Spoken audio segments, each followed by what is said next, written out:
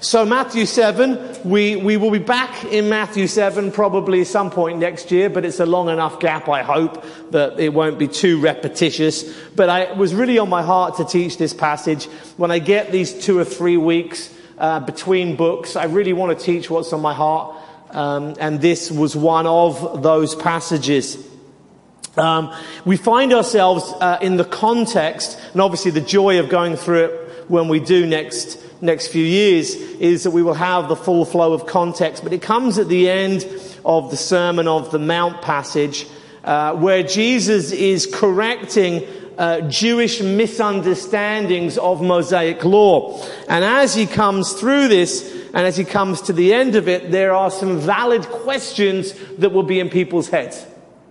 I mean, for example, if you have heard it said that you should not commit adultery, and now Jesus is saying, yeah, but at the same time, when you have lust in your heart, you're essentially breaking that commandment. And it's not as if you've actually committed adultery in a physical sense, but that commandment is speaking against you who are doing it inwardly.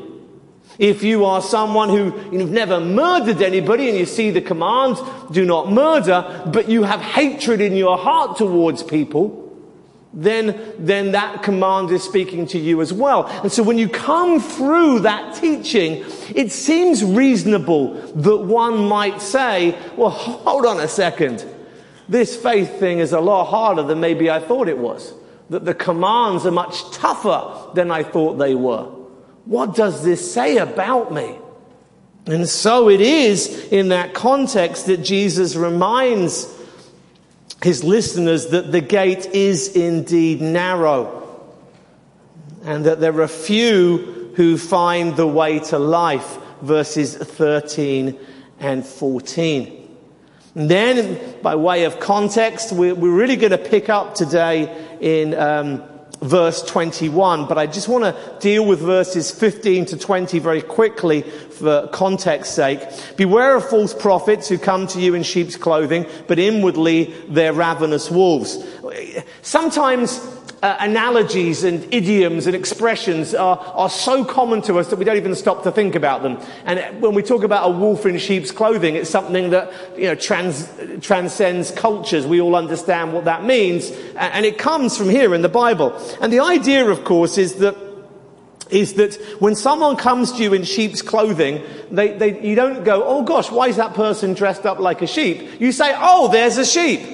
The whole point of this, I mean, as an analogy, is that you think that person is a sheep, but actually inwardly they're ravenous wolves. In other words, there are people who come in a church setting, in a setting of the people of God. There are people who come and they seem very nice. Very nice. Sometimes even nicer than most of you.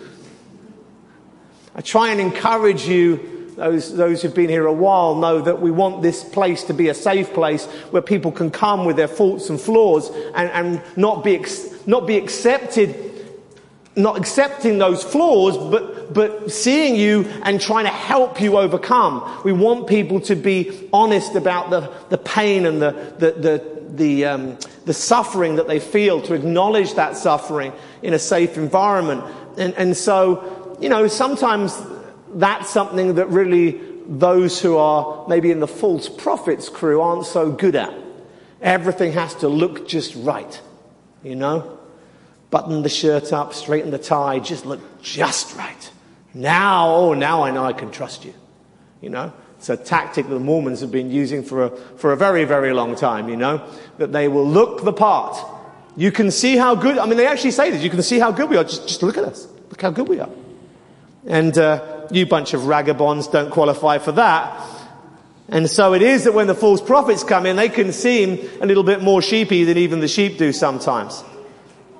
So if you get a bunch of sheep arrive, how do you know which of the sheep are genuine sheep? Because you look at the sheep, and that sheep's got some dirty wool here, and that sheep over there's got some sort of bramble stuck in its wool, and oh, that's a lovely pure white sheep. That's a nice sheep. But inwardly, the white sheep might be the one that's a ravenous wolf. Whereas the one that's kind of got a bit of mud here and the one that looks a bit disheveled here, they may be the genuine sheep. So how do you know? Well, the answer is given to us. You will know them by their fruits. And the principle is pretty simple. Grapes gathered from thorn bushes or figs from thistles. In other words, you don't get nice fruit. You don't get a pear from an apple tree. You don't get an apple from a pear tree. You go to the right tree to get the fruit. So what a tree is, if you're no expert in horticulture and you see a tree and you're like, I wonder what kind of tree that is. Then you wait for the fruit to come out, and then the fruit comes out in season and you go, aha, I didn't recognize the tree, but I recognize the fruit. And in time, as the season develops, it comes out. And sometimes in a church setting, people are around for quite a while, and the fruit doesn't come. And you wait a while longer, and the fruit doesn't come. Sometimes they become members, and it's not until significantly later that you start to see the true fruit. And so patience, I think, is one of the key things here whenever we have a context of fruit. But the point is clear. A good tree cannot bear bad fruit, nor can a bad tree bear good fruit. Every tree that does not bear good fruit is cut down and thrown into the fire. So then, you will know them by their fruits. Now, little caveat as we close that section. I know that there are the sensitive-souled amongst us who, whenever we come to passages like this, and we're talking about bad fruit, you remember how you did something wrong this morning, or perhaps last night, or the day before. Or maybe you're the kind of person that you're still thinking about that big thing you did wrong 5-10 years ago, and you can't let it go. And it's very easy for us to think, well, it's talking about me, because look at my bad fruit. No, let's be clear what the text is saying. It's saying, if someone is not a true believer, then the fruit that exposes that lack of true faith is going to eventually come out. It's not talking about you when you stumble and fall, if you are a true believer. And there's a problem that we have with these passages, and that we're going to have with this one today. And I don't think I really know an answer yet to how to resolve this problem. And the problem is this: whenever you preach passages that warn of those who are not truly saved and talk about the fruit that will evidence that lack of salvation, the people who it is warning are always there going, yeah, nice passage, not a problem. It just misses them. There are people who can be unbelievers and sit in churches for decades, and it just never impacts them somehow. And you're there, you're preaching your heart out, and, this is what the word says. Be sure that you're in the faith. Be sure. And they're like, oh, yeah, no problem. And then at the same time, someone who is in the faith, but is more sensitive-souled, they're there saying, man, I think I was too proud 3 weeks ago. Maybe that's me. And it always seems to be that the wrong people get condemned and the wrong people get encouraged. I don't know the answer to this problem. But what I do know is that because of this problem, I kind of not made a conscious effort, but I kind of avoided preaching these kinds of passages for many years. And then, when enough time goes by, you see enough people who start to show the fruit, who never were really saved, and you wish you preached these passages a little bit more. And I think it's important that they get preached from time to time. And I think the thing that really put this on my heart is that there was something else that came up in the news this week, and I'll tell you a little bit of the backstory because I think it's important that you understand why this passage is on my heart. Because the sensitive soul among you are probably thinking, he knows I'm not a believer, he's preaching to me. So I just want to tell you why this is on my heart this week, okay? When I was first saved, I was saved at 12 years old. I wasn't very confident as a young man. And I was kind of, that awkward age of life anyway. And I think from the age of 12 to maybe 15, 16, I think I went forward at about 25 altar calls. I mean, I was just, I can remember the day that I first believed. I can remember, praying a prayer, and I can remember walking away from that and walking across this green, grassy area at school, and the boys are playing British Bulldog. I'll have to teach you that game one day. They're playing this game, running up and down, and I'm walking across and dodging these people. I'm thinking, I'm a Christian now. Everything is different. And at 12, in a not great doctrinally sound environment, with regards to those who were Christians teaching me, I understood the gospel and I was saved. I knew that I was turning from sin. I knew that Christ was taking the throne in my life, and I knew that life was going to have to be different from here on in. I understood that this was new life in a very basic sense. And yet, nonetheless, I was so conscious of my sin and my failing and me not being a good example of being a Christian that whenever there was an evangelistic event, some evangelists would come into town and what have you, I would be there at the end of the message convicted again saying, well, maybe I wasn't. I'm really going to be saved now. And I would go up each and every time. And there were at least 2 of those occasions over a period of a couple of years where there was one particular evangelist that was in town. And he was a young guy at the time. He was he seemed old to me because I was like, 12, 13, 14, 15, that kind of age. But he was probably late 20s or something like that, relatively young. Maybe even early 20s. And he came into town and he did this sort of gospel presentation. And man, I'm telling you, as a kid, it was cool. He played a bit of U2 here, and then did a bit of talking here, and then there was this song here, and he played that. He could play the guitar. I mean, he could play, he could sing, and then there's a cool pop video, and then he preaches a bit more. Man, this was great. This is the sort of thing you could bring your friends to, right? I mean, it was cool. So when he came back, we tried and bring someone else in and what have you. I think I went forward both times. And he was a cool guy. And cool guys tend to do well in life because they're, cool.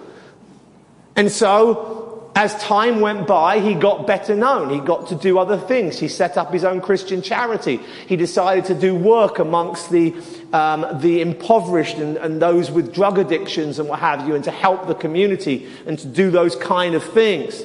He ended up getting ordained. And then, because of his popularity, he ended up on British TV. Now, you've got to remember, a British TV, back when I was a kid, you could count the number of channels. I think you still can count the number of channels, the sort of terrestrial channels, on the fingers of your hand. I mean, we didn't have satellite TV in those days. So if you were on TV, it was a big deal. And he got a regular slot on Breakfast TV.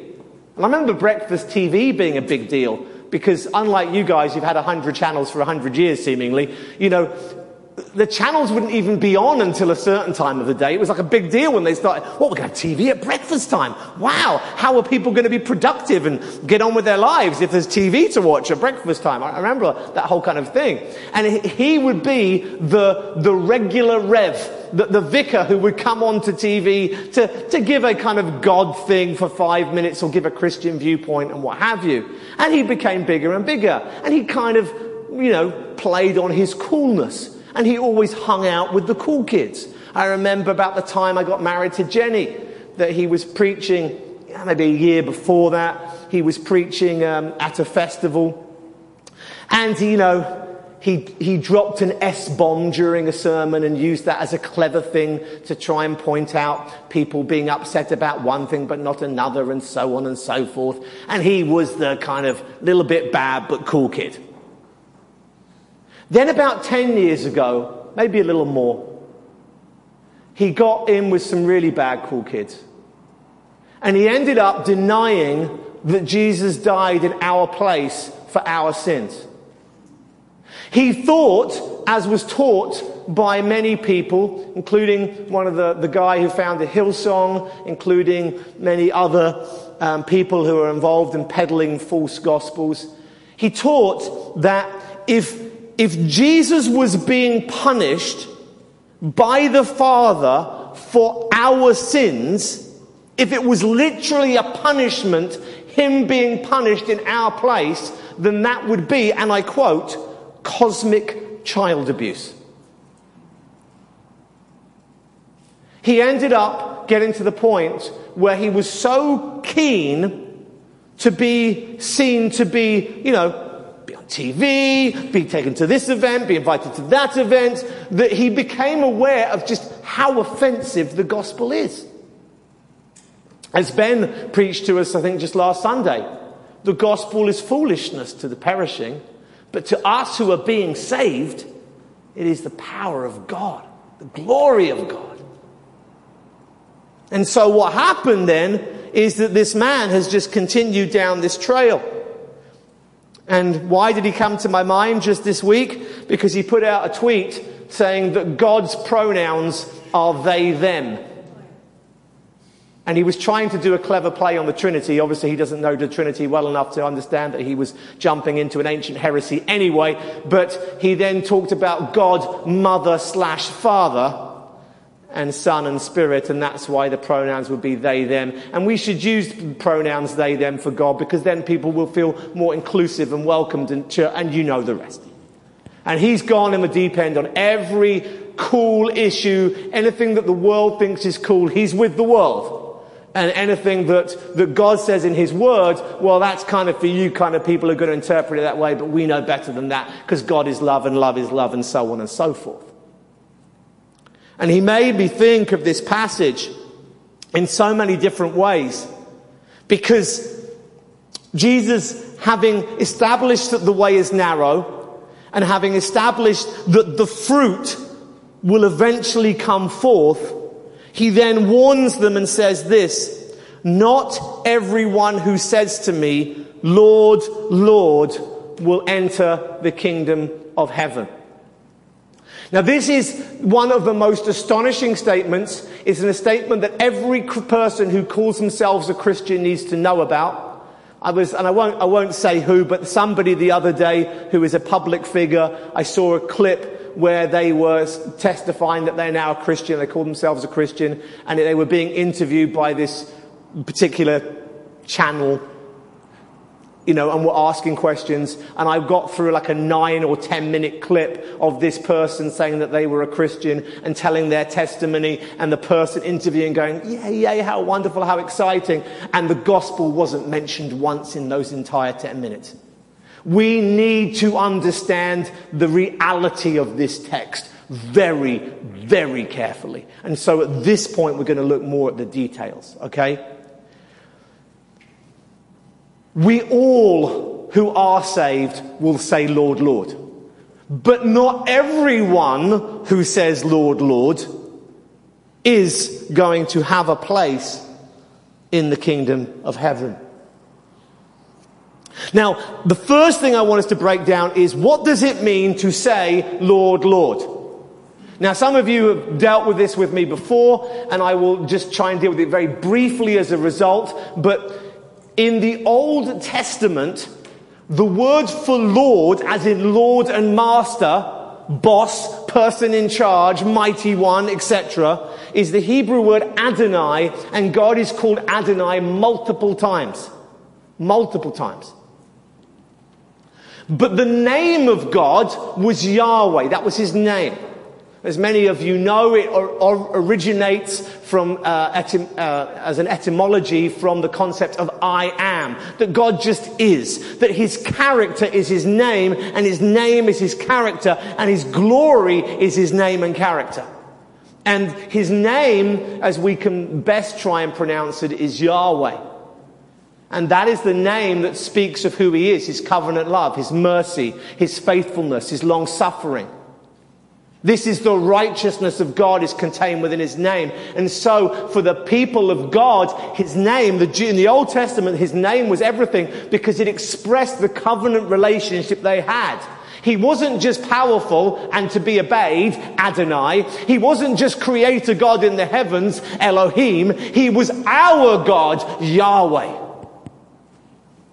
And when the Jews who didn't want to take the name of the Lord in vain, and that's a misunderstanding, but we'll leave that for another day, they didn't want to translate that name of God or even speak that name of God. So when they translated the Hebrew Old Testament into the language of the day, which was Greek, from about 200 years before the time of Christ onwards, they didn't translate the name of God. They just translated it with the Greek word for Lord. So now you have the Old Testament, and when the Hebrew says Lord, the Greek says Lord, and when the Hebrew says Yahweh, it also says Lord.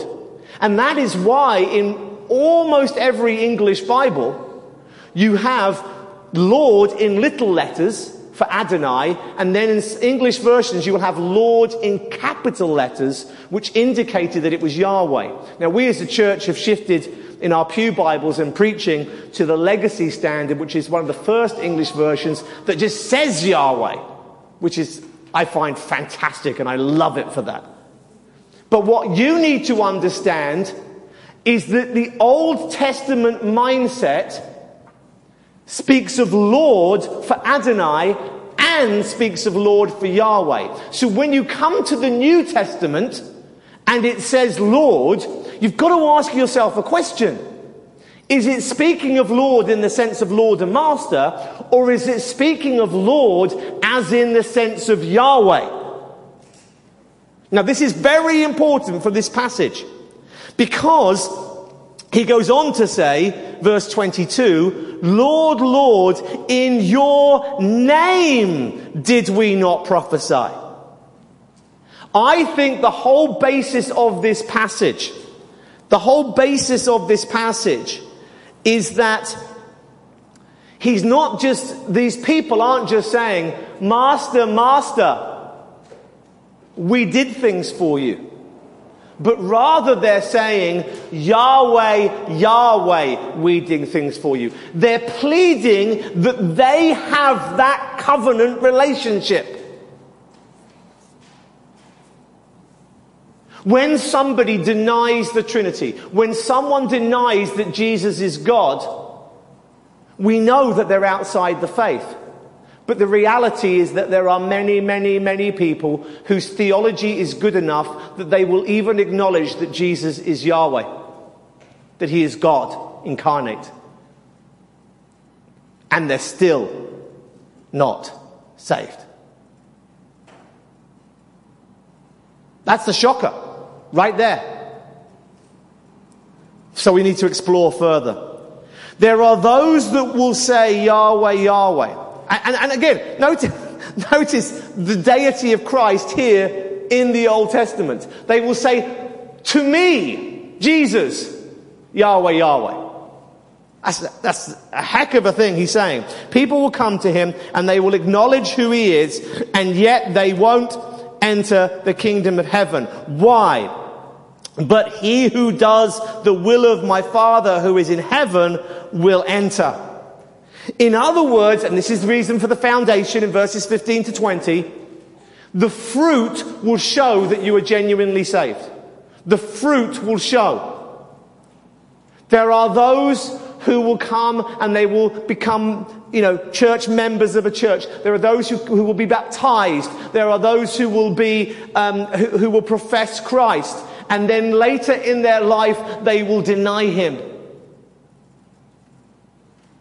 And it's going to become very relevant that he says to those people, get away from me, I never knew you. That covenant relationship was never there.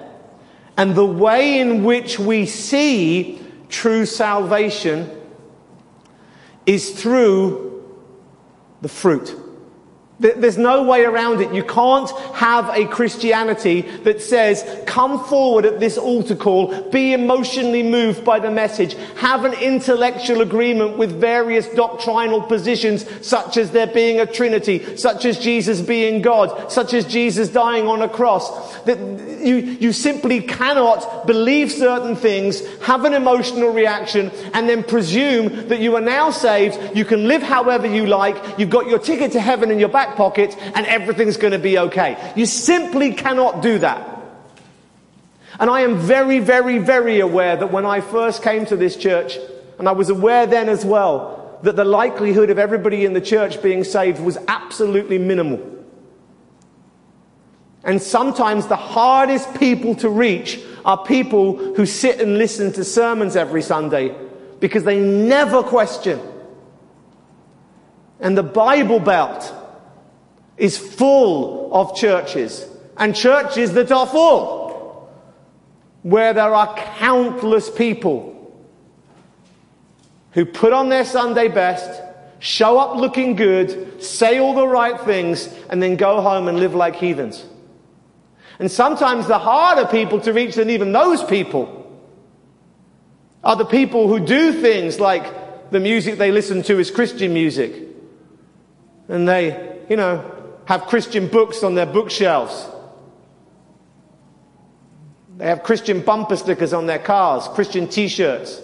They probably only drink milk from Christian cows, as someone famously once said. And they're the hardest of all because they'll never question. One of the joys of this job is seeing people come and you preach and you see them change. One of the saddest things about this job is when you preach and you preach and you preach and you preach and it has no impact on someone's life. And that's heartbreaking.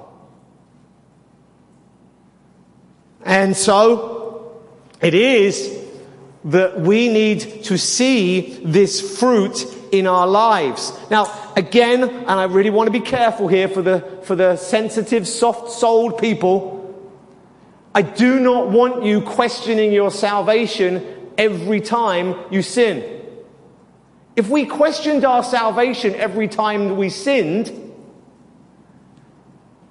then we would be questioning our salvation multiple times an hour. And sometimes the people who question their salvation the most are doing so because they are more aware of their sin, and an awareness of our sin is one of the fruits of salvation. It's when people behave badly and they go to church year after year after year and they have the same character flaws and the same faults and they justify those sins and they explain away those sins that you have the problem. But people are changed by the Word of God if the Spirit of God is within them. Listen, if a person is a Christian, then the Spirit of God indwells them. If the Spirit of God indwells you and you hear the Word of God, that is going to change you unless you work very hard at quenching the Holy Spirit that is within you. And it does happen. And there are those who backslide. And there are those who fall into sin. Oh my goodness. If David, who was a man after God's own heart, quote unquote, multiple times, if he can commit adultery and then kill off the woman's husband, who, by the way, was a close friend of his, so that he can get away with having impregnated another man's wife and still be a believer, then, by the way, I'm not opening the opportunities here for you, but suffice to say that we can mess up and it doesn't mean that we're not saved. But you look at David when he's confronted with his sin. I know for years and years I struggled with the sin of anger, except I should correct myself. I didn't really struggle, I just justified it. And it was only many years later when someone confronted me over it and that I was kind of like suddenly awoken from my slumber. And it was like, I've got a problem here and I haven't admitted it and I haven't acknowledged it. I've excused it.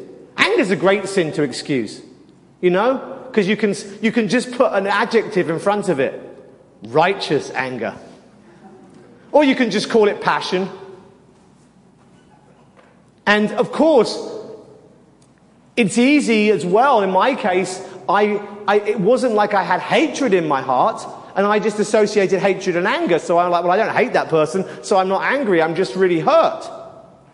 But sometimes when you're hurt, you lash out, and that's anger.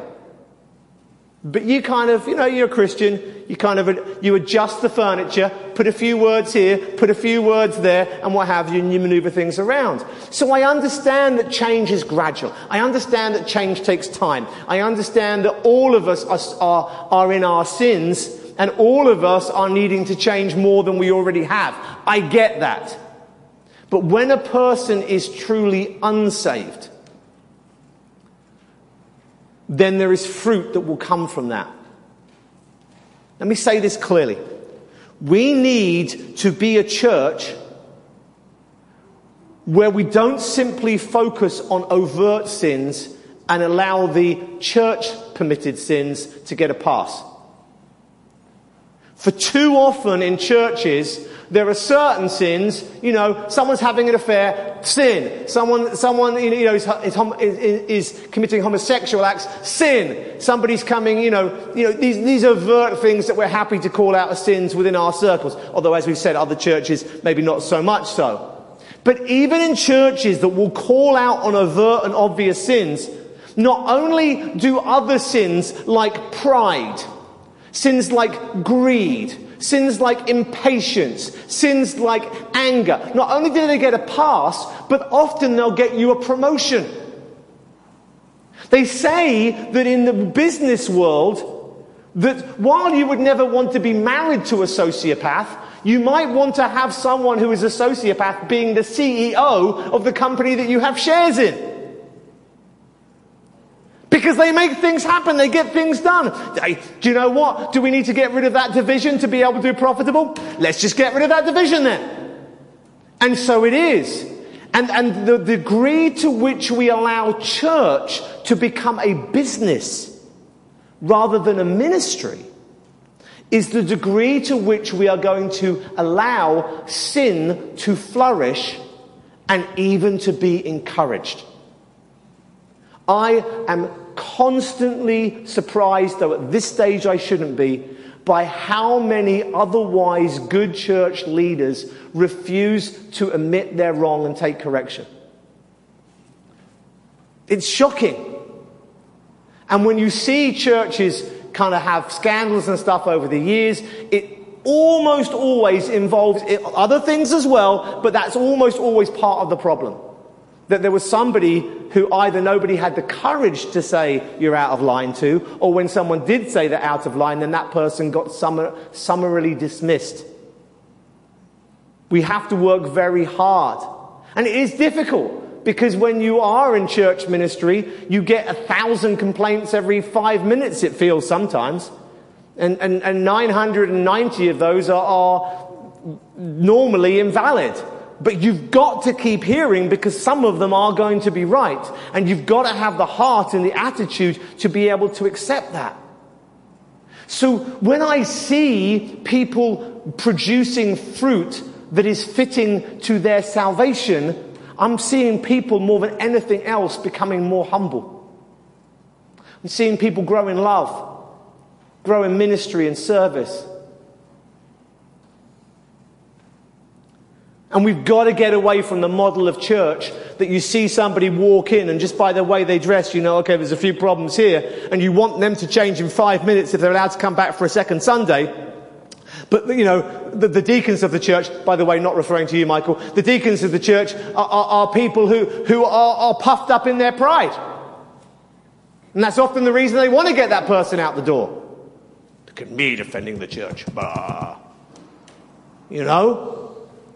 And that's how we create camouflage for wolves to hide in churches. By dismissing certain sins and focusing on other sins. And we need to be very careful. Very careful. But equally, I think sometimes sins in churches are hidden because we can be so quick to jump on them. So quick. You know, and I think that, be careful how I say this, but if you're struggling with stuff, I'm not going to kick anybody out for struggling with sin. I just want you to know that. It doesn't matter what the sin is. I'm not kicking you out for struggling with it. I'm kicking people out of church if they embrace their sin, refuse correction, and seek to live in a manner that is not worthy of the calling by which they've been called. Then there will be church discipline, which begins, remember, with individuals going to individuals, and then a couple of people joining that individual, if need be. And then if it eventually comes to leadership, it eventually comes to leadership. But yes, there will be church discipline when people embrace sin and elevate sin and you know, exalt sin. But if you're struggling with sin, oh, you just come and have a chat. You know why? Because I struggle with sin too. And one of the greatest signs of salvation is that you see the sin in your life and it starts to disgust you. You see the sin in your life and you don't want it anymore. You see the sin in your life and you want to overcome it. Oh, those people, you can come. You can come here and you can come to me and you can come to others in this church, and it will always be a place that is safe. For marriages that are fractured to broken, for people who just keep going back to the same sins, there will always be help, because struggling is not what we're talking about here. We're talking about you people just going on with their lives day after day, and it's always going to be fruit that will eventually come out to show that they were never the Lord's.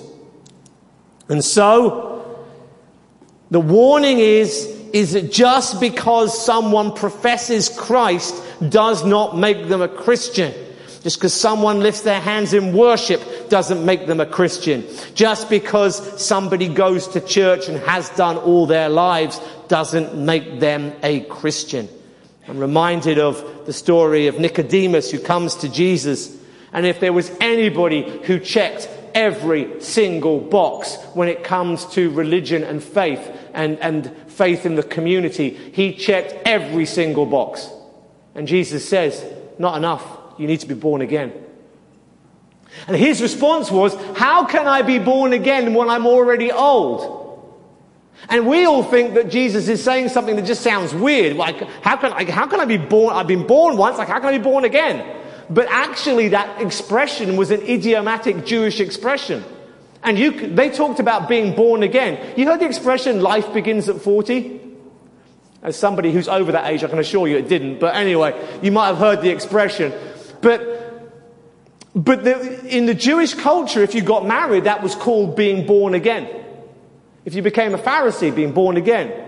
You know, and various things. And this guy had gone through every possible thing that a born again would apply to, other than being king. And he wasn't in the right tribe, and there was no king at the time, and that couldn't happen anyway.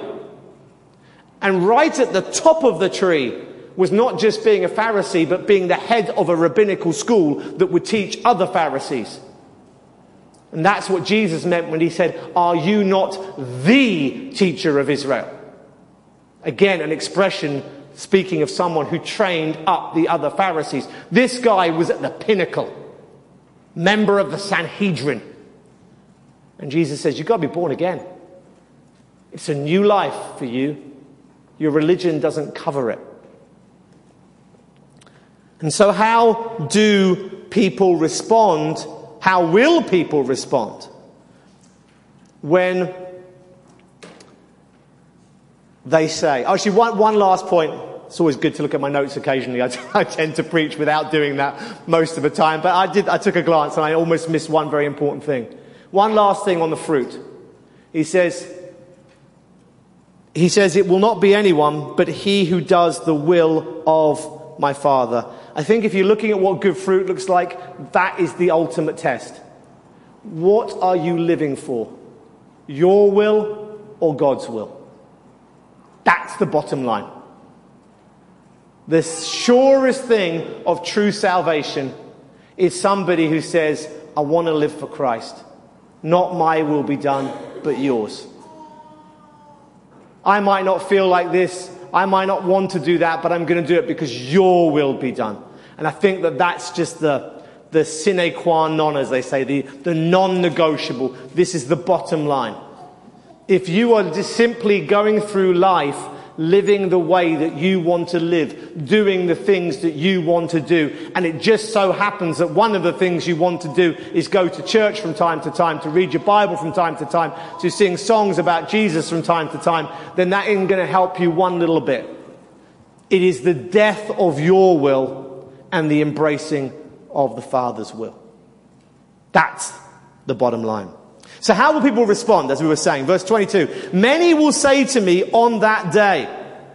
And by the way, this is the third reason why I think the Lord refers to Yahweh. Not only does it say, in my name in a moment, but he also has the expression on that day. Those who were with us through the Isaiah studies a few years ago will remember that the shorthand on that day, on that day, on that day was used routinely as shorthand for the Lord's Day, the day of the Lord.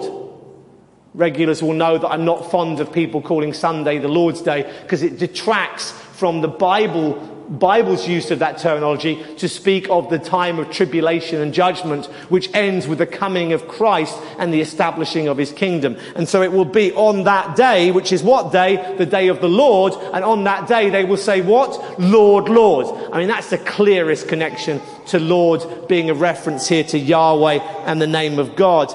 And so it is that people will recognize Jesus as God, and they will say to him, how come I'm not going to be in the kingdom?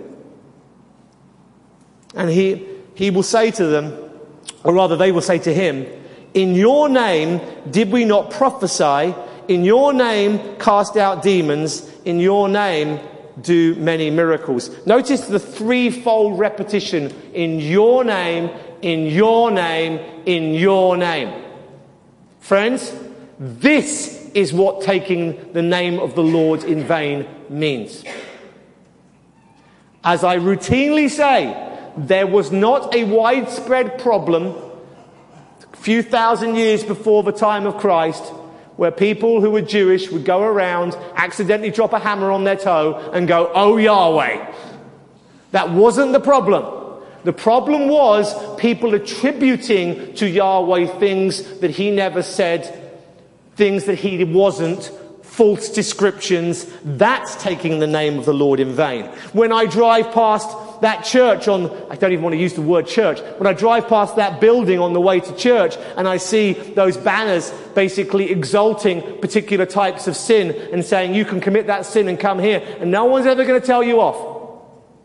When I see that, then that's taking the name of the Lord in vain, that you would call such a building church.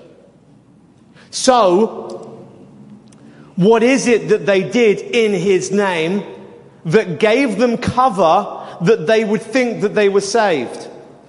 They 1, prophesy, 2, cast out demons, 3, do many miracles.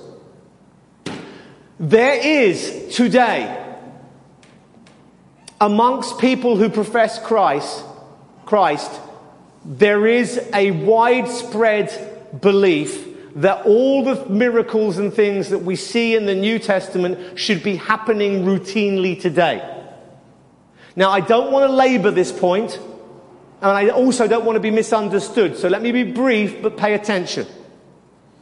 I believe that God is still the God who does miracles, and I do not believe that miracles have ceased. If you are sick, I will pray for God to heal you, and I believe that he can, and I believe that on occasion he will. We see miracles in life here and there, but they are here and there.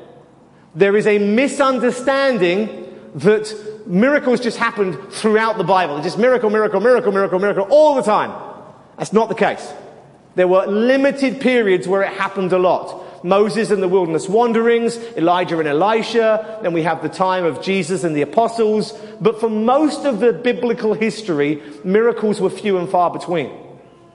Equally, many people in the charismatic churches today think that, we should be casting out demons left, right and centre because that's what Jesus did. Where do you see people casting out demons before the Gospels? Where do you find it in the Old Testament? It's not there. Well, when we go after the Gospels and Acts, when we come to the epistles, how many times do we have an instruction, this is how you cast out a demon? When you cast out a demon, do it this way. Not once. There was a particular period of time when Jesus came to the earth and the enemy was on full alert. Everybody was called in, demons were rampant, and so on and so forth. And the reason is because people could be indwelt by demonic beings of some sort, whatever those evil spirits were. We won't get into that today. But after Pentecost, everybody who believed in the gospel is indwelt with the Holy Spirit. And if you have the Holy Spirit in you, then you can't have a demon in you. You're full. And so what's the solution if somebody is truly demonic today, demon possessed? You preach the gospel. Anyone who believes in that gospel will receive the Holy Spirit. Simple as that. Now, all of that is to say, what do we make with the fact that these people will do many miracles? Are miracles not a good thing? Well, yeah, I guess they are. Should we say miracles are a good thing? Miracles are a good thing. That's fine. When I saw the news that this false teacher that I was referencing earlier on, that he had put out this tweet, they, them, pronouns, blah, blah, blah, and all of this, and it was on a particular group on social media, and I saw Christians commenting and saying, well, you know, but he does have that charity thing, and he is doing good work that helps these people who are drug addicted or poor or whatever else. Isn't that good? Listen, if your idea of Satan is this red creature with horns who does harm in every which way he can, you have not paid attention to the Bible. He comes as an angel of light. There is, for example, just one example, there is a guy out there who calls himself the medical medium. And he has lots and lots and lots of books about how you should eat healthily and what you should eat and what you shouldn't eat, what you should stop doing, what you should start doing. Let me just categorically say, if you follow his advice, most of you, depending on various dietary issues and restrictions you have, but for most people, you follow his advice, you will be much healthier than you are today. Pretty good advice from my perspective. How did he get that information? A spirit told it to him. Well, doesn't that not mean then if a demon says to eat these foods that we should not eat those foods? Listen, demons would love for you to be healthy, never to be sick, to have superb physical health, to have no conflict in your life, to be wealthy, to be successful, and to otherwise just have the smoothest of lives. Just so long as you don't trust in Christ. And whenever someone does trust in Christ, Paul says, if you seek to live a godly life in Christ Jesus, you will be persecuted. Have you seen my servant Job? That's what happens to people who really want to live for God. And so I think we need to get this idea out of our head that Satan doesn't want anything to go well for you. Well, maybe not for you because you're a Christian. But outside of the church, he'd love to bless a whole bunch of people. He'd love for them to be wealthy, to be healthy and everything else. And he would also love for them to do miracles. You're like, what, Satan do miracles? Oh yes, you betcha. Let's turn briefly, very briefly, to 2 Thessalonians chapter 2. In fact, if it's going to take a while, don't bother because I'm just going to read it. We won't be here long. But it says this in 2 Thessalonians 2 from verse 9, talking of the Antichrist, whose coming is in accord with the working of Satan, with all power and signs and false wonders. When the Antichrist comes, why on earth would anybody do what the Antichrist says? Why would anybody want to worship the Antichrist? If he has a mark of some sign, why would anyone want to take his mark? Are people really that dumb? Well, we're post-COVID now, so I think we know the answer to that. But let me just say this, that he will come with power, he will perform signs, and he will do wonders. And that's why people will believe. How many times have you heard someone who would say to you when you try and share the gospel, well, if God would just do a miracle, then I would believe. Oh, well, there's going to be miracles. There's going to be a man who comes who's a spiritual man, and he's going to tell you what to believe. He's going to tell you things about God. He'll also be a politician. He'll also bring peace to the Middle East, temporarily at least. He will do amazing things. He will be very clever, very nice. People will like him. He'll be really popular. He'll have more followers on Instagram than all of us put together.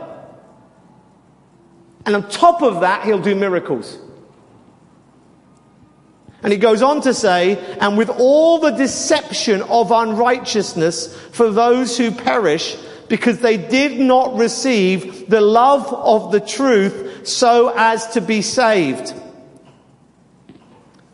You have got to love truth. You have got to want the will of God more than your own will. You have got to want to know what is right more than you want to be right.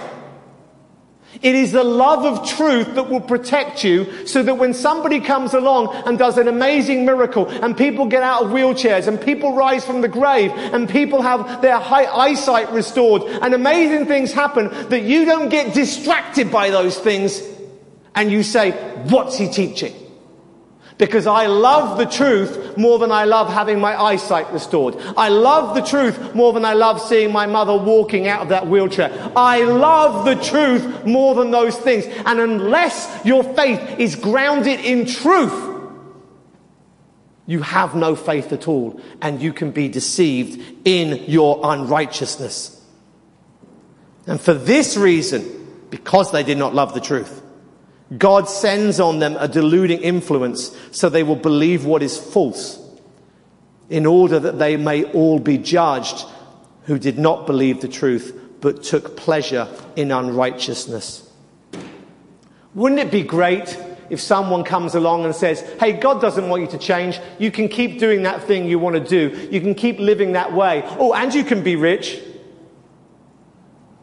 Most of the preachers who have the biggest audiences often in this country are those who will tell you that you can be rich, you can be prosperous, you can have all the things you want, you can be healthy, you can have all of that stuff. That's what people want to hear. Why? Because they are unrighteous. Don't feel sorry for all the people at Joel Osteen's church. God has judged them and given them over to a deluding influence that they might believe what is false, because they love their unrighteousness. Simple as that. And so, as we come to the end of this passage and we're warned of the things that will allow people to go undercover, as it were, in the church, Jesus says at the end, I will declare to them, I never knew you. Depart from me, you who practice lawlessness. I'm a little over today, I'm sorry, but I want to just mention this last point. Most of you, if you're using a Pew Bible, and if not in your own Bible, you might notice that this last expression, depart from me, you who practice lawlessness, is in capital letters. It's in capital letters. What does that mean? It means it's a quote from the Old Testament. Psalm 6. Just going to read to you from Psalm 6. You might want to turn there. We're going to end in Psalm 6 today. How do I summarize all of Psalm 6 in about 2 minutes? Let's give it a go. Hold on tight. Nitro boost. Let's go. Psalm 6. Yahweh, do not reprove me in your anger, nor discipline me in your wrath. These expressions are expressions that are linked to Psalm 2. Jesus in Psalm 2 is going to come. He's going to judge his enemies, and all of those who take refuge in him will be blessed. But those who are against him, those who don't want to be chained to his rules and regulations, they are the ones who laugh, and God laughs and mocks, and they will receive their justice. So in Psalm 6, he's using words that point back to Psalm 2. And David says, do not reprove me in your anger, do not discipline me in your wrath. And what he's doing in that is he is saying, I am being treated like one of the enemies of God. These are the words used to describe what will happen to God's enemies. Why am I being treated like an enemy of God? David is saying. Be gracious to me, O Yahweh, I'm pining away. Heal me, O Yahweh, for my bones are dismayed, and my soul is greatly dismayed. In Psalm 2, we're told that those who God will be opposed to will be terrified by his wrath. The same Hebrew word is here used and translated dismayed. My bones are terrified, dismayed. My soul is greatly terrified, dismayed. Sometimes your soul can be so greatly dismayed that it affects your bones and it affects you physically as well.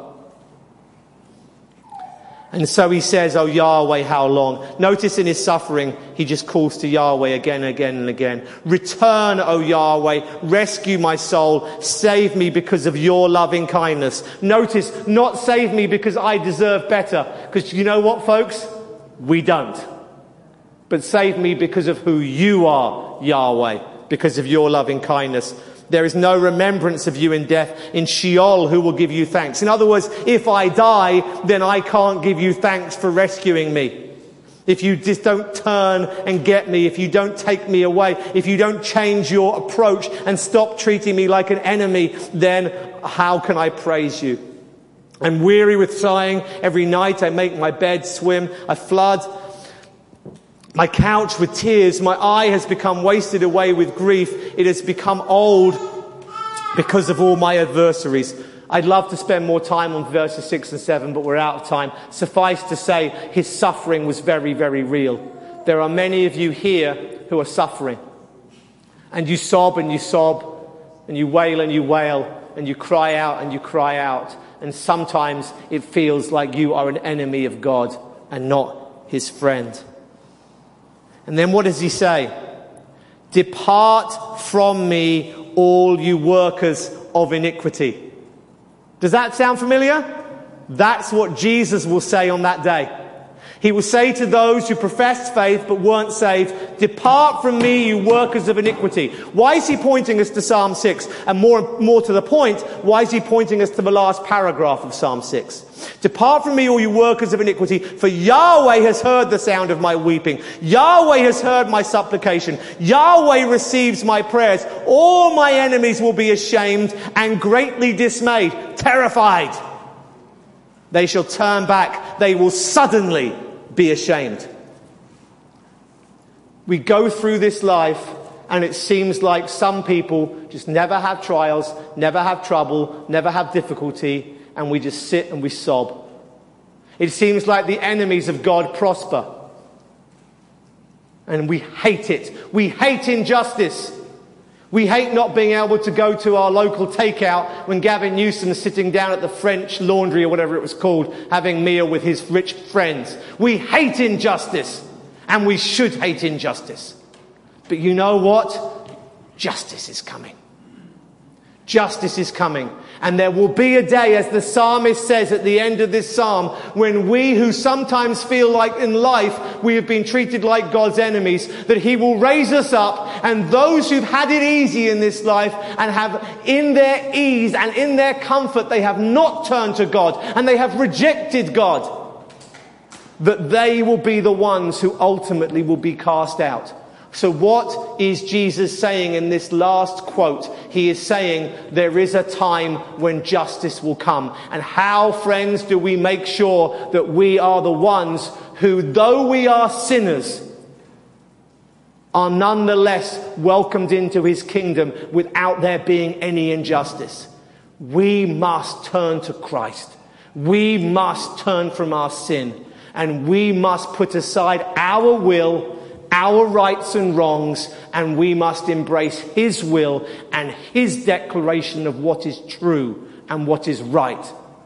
And even though that will undoubtedly lead to a life of testing, trial, rejection, and suffering, we nonetheless press on, crying out to Yahweh, knowing that the day of justice will one day come.